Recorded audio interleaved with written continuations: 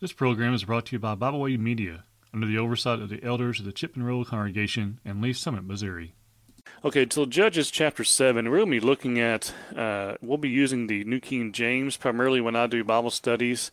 I use either the King James or the New King James. I like to compare the two. I do the same thing when I teach with OABS, and so I'll be doing that here today as well. And so again, I would have liked to share this on the screen with you, but that's not going to happen as I would like it to.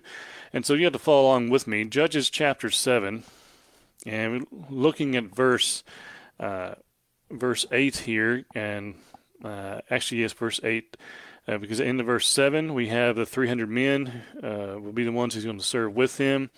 As the New King James words it, by the 300 men who lapped, I will save you. Deliver the Mennonites into your hand. Let all the other people go, every man to his own place. And so this is what we'll be looking at today, picking up here in verse 8. Now, as we do this, I'm going to move a few things here around so I can see this a little bit better, and so that when you're looking at me, you're not looking at the side of my head. All right, move over here. Okay, so now looking at verse 8 here, moving forward, Judges chapter 7. So the people took provisions and their trumpets in their hands, and sent away all the rest of Israel, every man to his tent, and retained those 300 men. Now the camp of Midian was below him in the valley. And so, again, we have 300 men, and they're going to take on this army, this army who's below him, the camp of Midian, who was below him in the valley there in verse 8.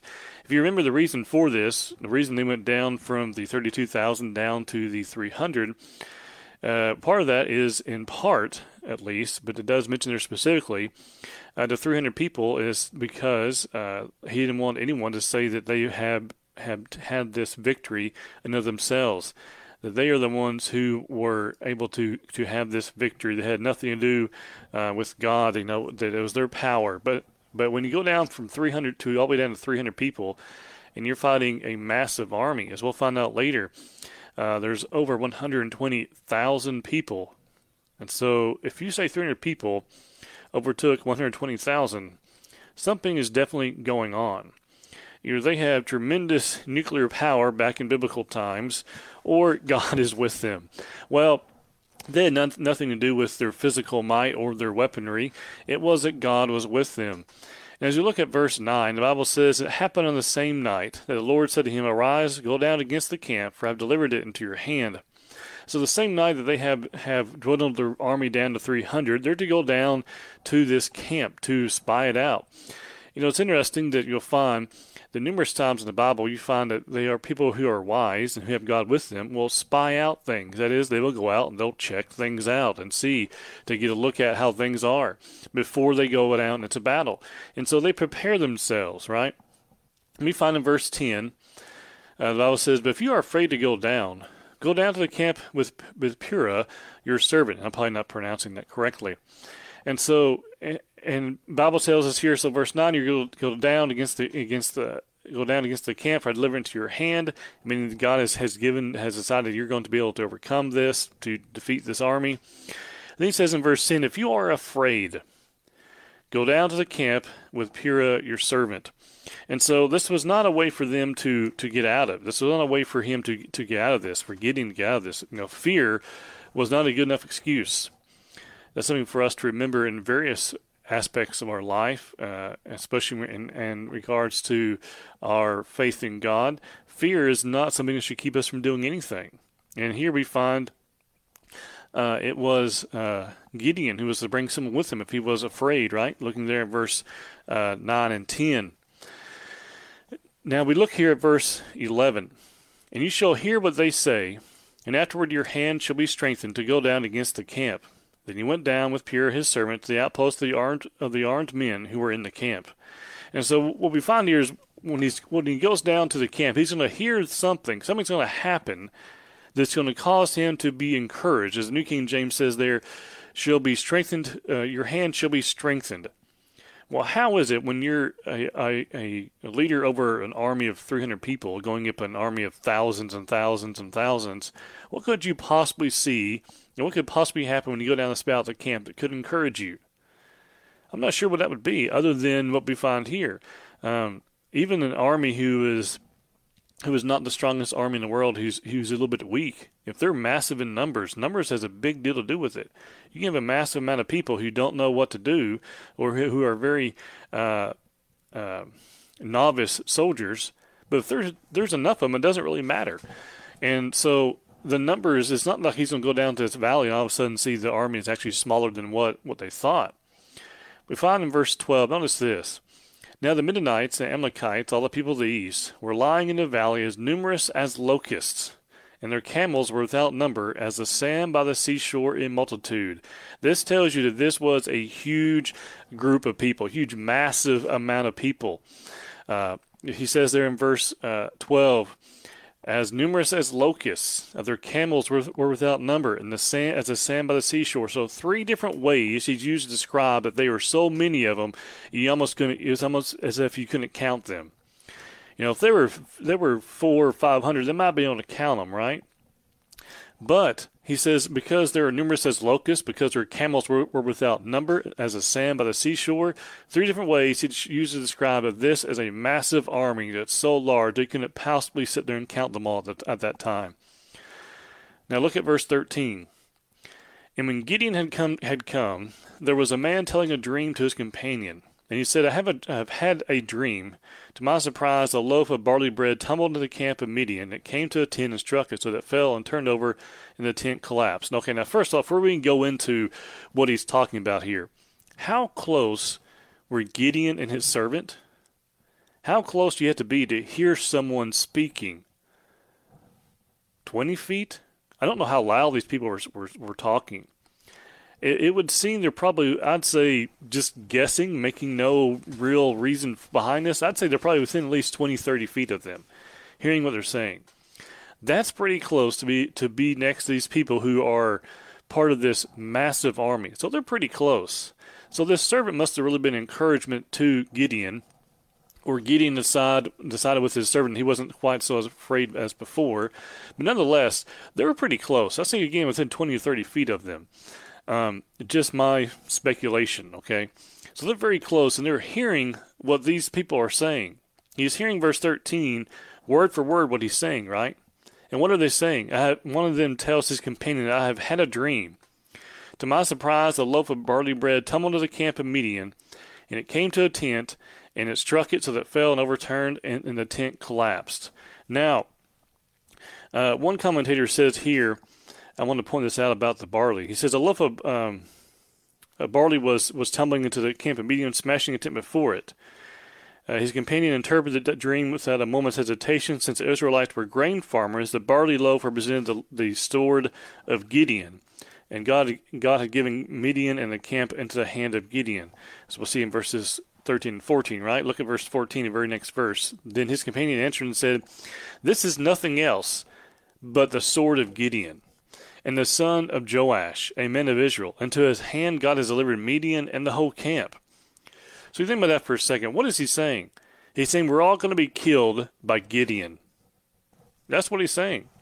He's saying this idea of this loaf tumbling in and hitting the tent and it striking and turn over and the tent collapse, that's Gideon going to kill us all. Now, you might think, well, how would they know this? Why would they think this? And as has been pointed out by some, it is clear that they must have heard some rumors about Gideon.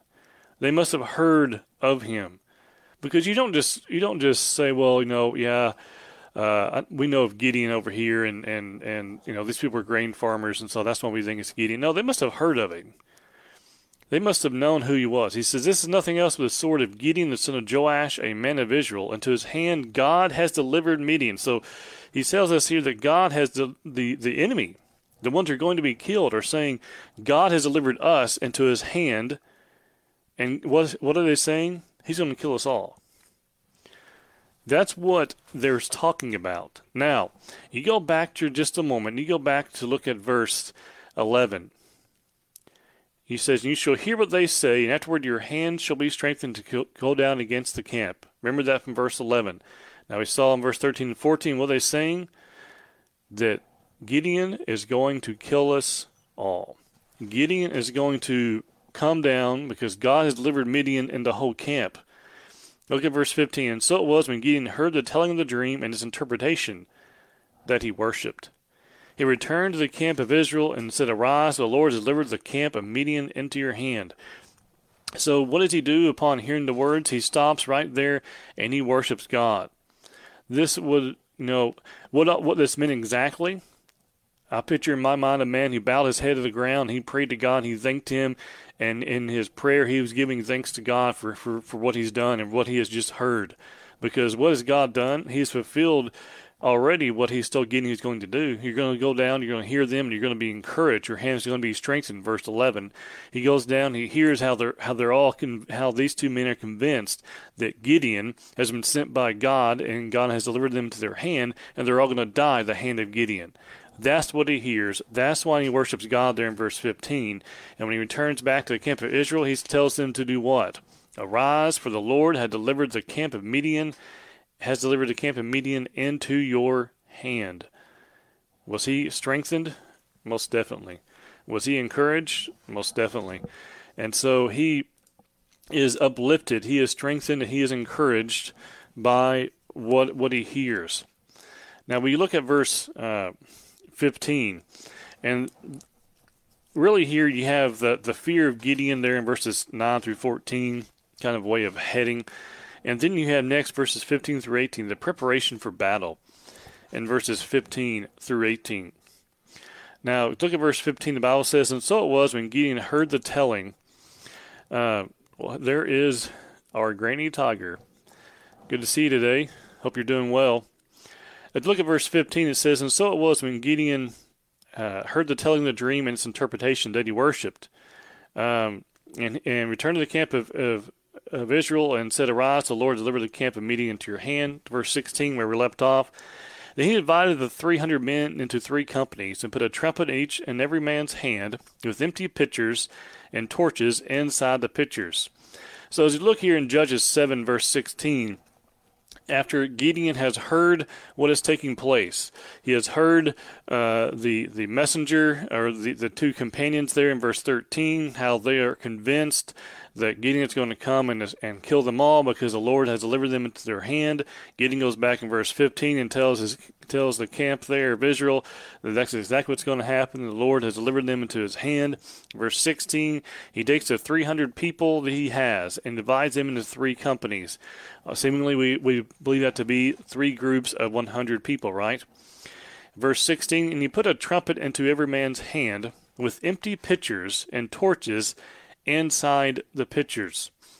Now, there's not a lot that I've seen about why they put torches inside the pitchers, but if you have 300 men and they're spread out surrounding the camp, and they're making, as we're going to see in a moment, they're going to make a whole lot of noise. They're going to shout. The camp, as we saw before, is sleeping, right? If you back up here just a moment, they were lying in the valley, verse 12, which seems like they were resting or possibly sleeping. And so now we find in verse 16, they had divided into 3 companies. They have these torches. They have the empty pitchers. They have the torches inside the pitchers. And he said to them, verse 17, Look at me and do likewise. Watch, and when I come to the edge of the camp, you shall do as I do. Follow the leader, right? Do whatever I do, you do the same thing. Verse 18, When I blow the trumpet, I and all who are with me, then you also blow the trumpet on every side of the whole camp, and say, The sword of the Lord and of Gideon. Why did he say that? Well, 1, because he knew the Lord's with him, right? We back up. We saw already back in verse 15, Arise, the Lord delivered the camp of Midian to your hand. He says that. We find verse 13 and 14, the camp of Midian believed that. And we find before that, as we back up even further, verse 9, the Lord had told him that, right? And arise, go down against the camp, for I have delivered it into your hand. 3 ways we know the Lord was with him. And this is why he says here in verse 18, Say the sword of the Lord and of Gideon.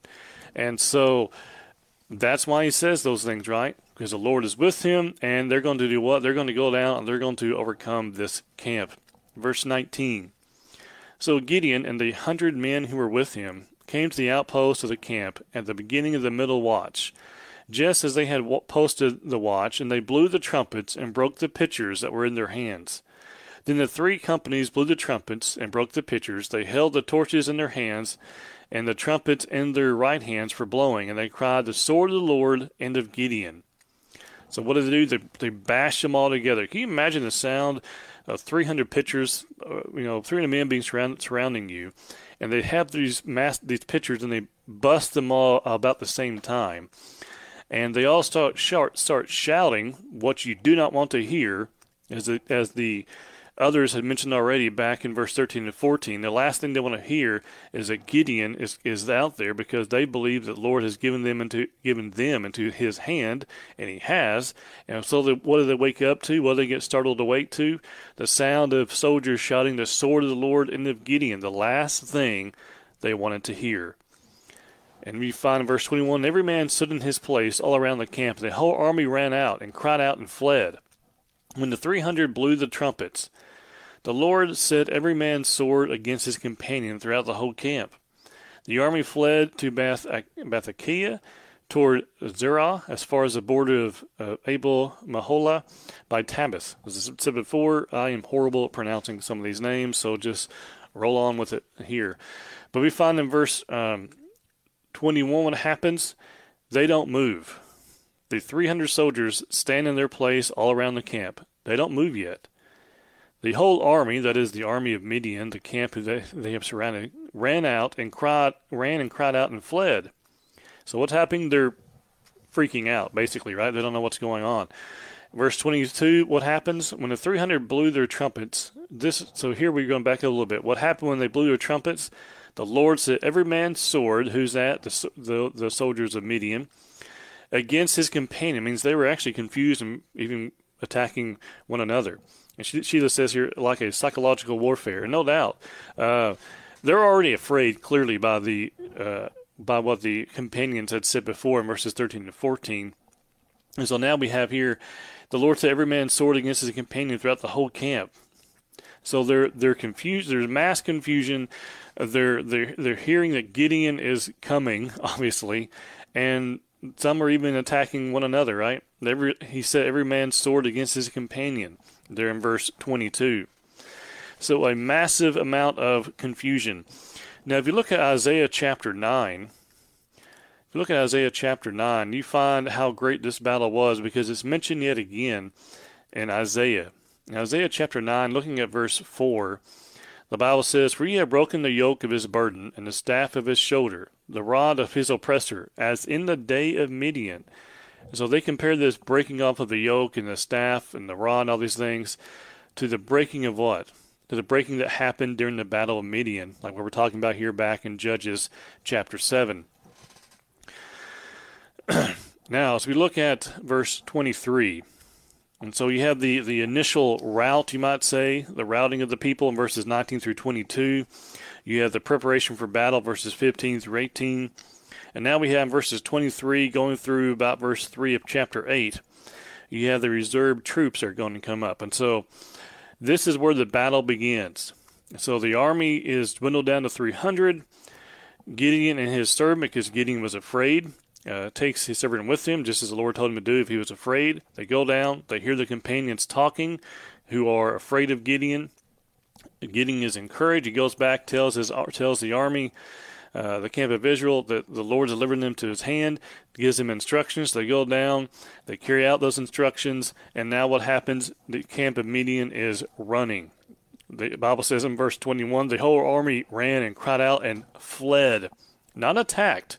They fled. They ran away. Now, look at verse 22.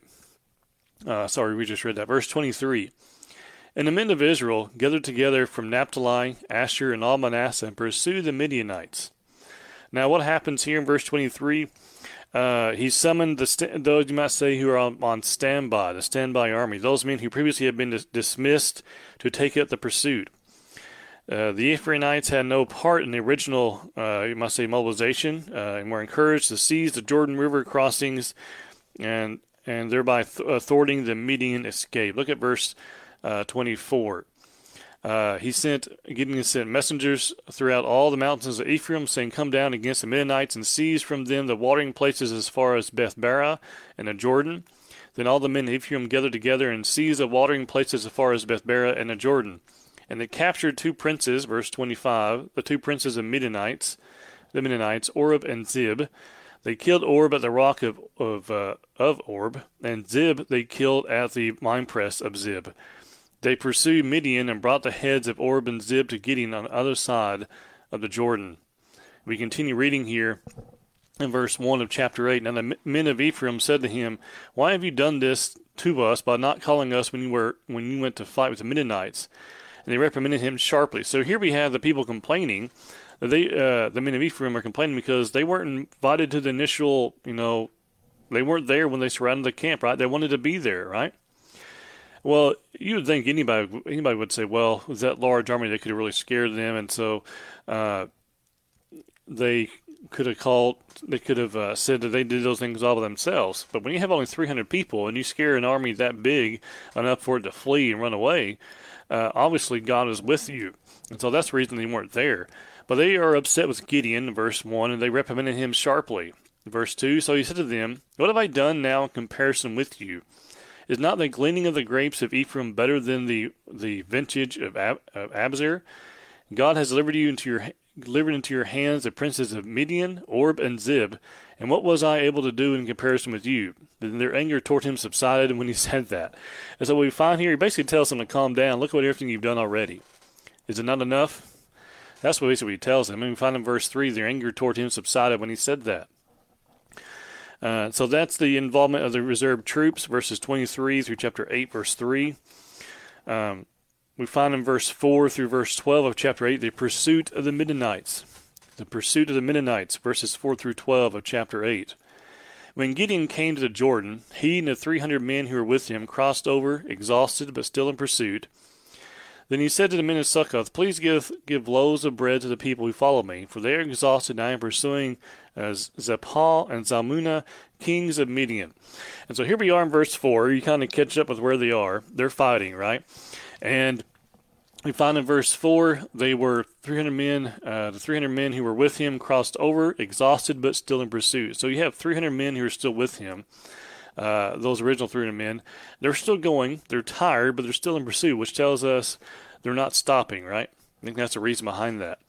Verse 5, he asked for aid, for food. There in verse 5 from the men of Succoth. Verse 6, the leaders of Succoth said, "Are the hands of Zebah and Zalmunna now in your hand, that we should give bread to your army?"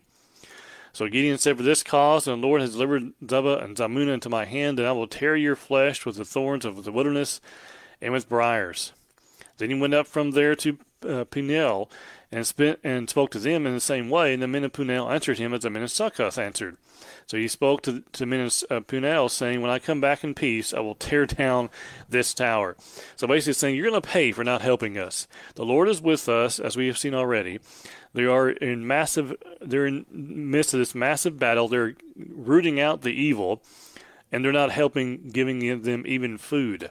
And so that's why he says, when I come back, paraphrasing here, when I come back, I'll deal with both of you, is what he tells them, right? Now, look at verse 10. Now, Zebah and Zalmunna were at Karkor, and their armies with them, about 15,000, all who were left of all the army of the people of the east. For 120,000 men who drew the sword had fallen. 120,000 men who drew the sword had fallen. Keep in mind, how many did they start out with? What was it, 32,000, then down to 10, and then down to 300?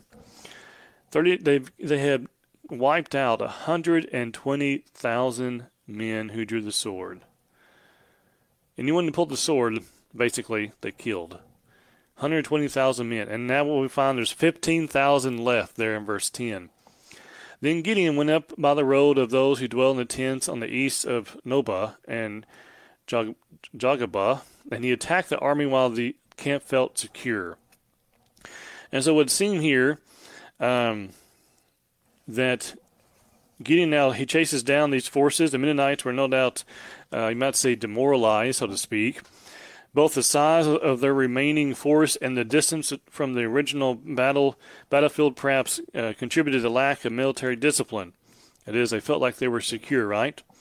Gideon was able to launch another surprise attack. The Midianite army again was routed, and Zebah and Zalmunna fled. Gideon, however, was able to capture them, as we see in going through verse 12. He pursued them, the two kings of Midian, Zebah and Zalmunna, and routed the whole army there in verse 12. Now, we're going to go through here to about verse 26 real quick. Really, we're going to go down to verse 21, then we're going to stop there for our time together today. In verses 13 through 26, you have three aspects of battle. You have three dealings with that come with his victories. In verses 13 through 17, you have the punishment of two Israelite cities in 13 through 17. You have the execution of the two kings, verses 18 through 21. And then you have recognition of Gideon, which we're not going to look at today, verses 22 through 26. So let's go and look at the first two here as we look at the return from battle in verses 13 through 26. Again, the first subpoint, if you will, being punishment of two Israelite cities, verses 13 through 17. Then Gideon the son of Joash returned from battle from the ascent of Heres, and he caught a young man of the men of Succoth and interrogated him, and he wrote down for him the leaders of Succoth and its elders, 77 men. So we find here, Gideon's pretty smart. He takes he caught a young man from Succoth, and he interrogates him, and he has him write down the names of all the leaders. Smart move. So for what purpose? To make sure he gets them all. Then he came to the men of Succoth and said, Here are Zebah and Zalmunna, about whom you ridiculed me, saying, Are the hands of Zebah and Zalmunna now in your hand, that we should give bread to your weary men? And he took the elders of the city. Who were they? The 77 men, there in verse 14. He took the elders of the city, and thorns of the wilderness and briars, and with them he taught the men of Succoth, as the New King James words it. He taught them. What does that mean? He corrected them. He administered some justice upon them, right? He did what he said he was going to do. Verse 17, he tore down the tower of Peniel and killed the men of the city. It's unclear why he killed those men, but these others he just beat with briars. Could he have killed some of those 70 men of there? I don't believe that to be the case. But he did kill the men here in verse 17, as it's very specific. He killed the men of the city. Verse 18, and he said to the men of Zebah and Zalmunna, What kind of men were they whom you killed at Tabor? So they answered, said, As you are, so we are.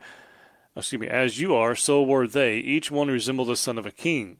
Then he said, They were my brothers, the sons of my mother. As the Lord lives, if you had let them live, I would not kill you. And he said to Jether, his firstborn, Rise, kill them. But you would not draw his sword, for he was afraid, because he was still a youth. He was a young man. He wasn't ready for that. He was afraid. Whatever reason, he was afraid. Verse 21, So Zebah and Zalmunna said, Rise yourself and kill us, for as a man is, so is his strength. What a dumb thing to say to Gideon. You think he's not going to just hop up and kill you? Verse 21, So Gideon arose and killed Zebah and Zalmunna, and took the crescent ornaments that were on their camels' necks. They said, If you're a man, get up and kill us yourself. And he did. What a dumb thing to say to someone, to say to Gideon. But that's what they did. They were not the brightest bulbs in the box, obviously. Okay, we are going to stop there. We are over time a little bit, as we started a little bit late because of our little bit of technical issues with Facebook. I do thank you for being here with me today. Hope this has been encouraging. Hope you have enjoyed it.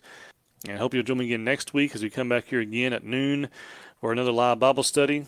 I hope you have enjoyed it. I hope you will tell others, and I will see you again next time. We thank you for listening today. We hope you enjoyed this program.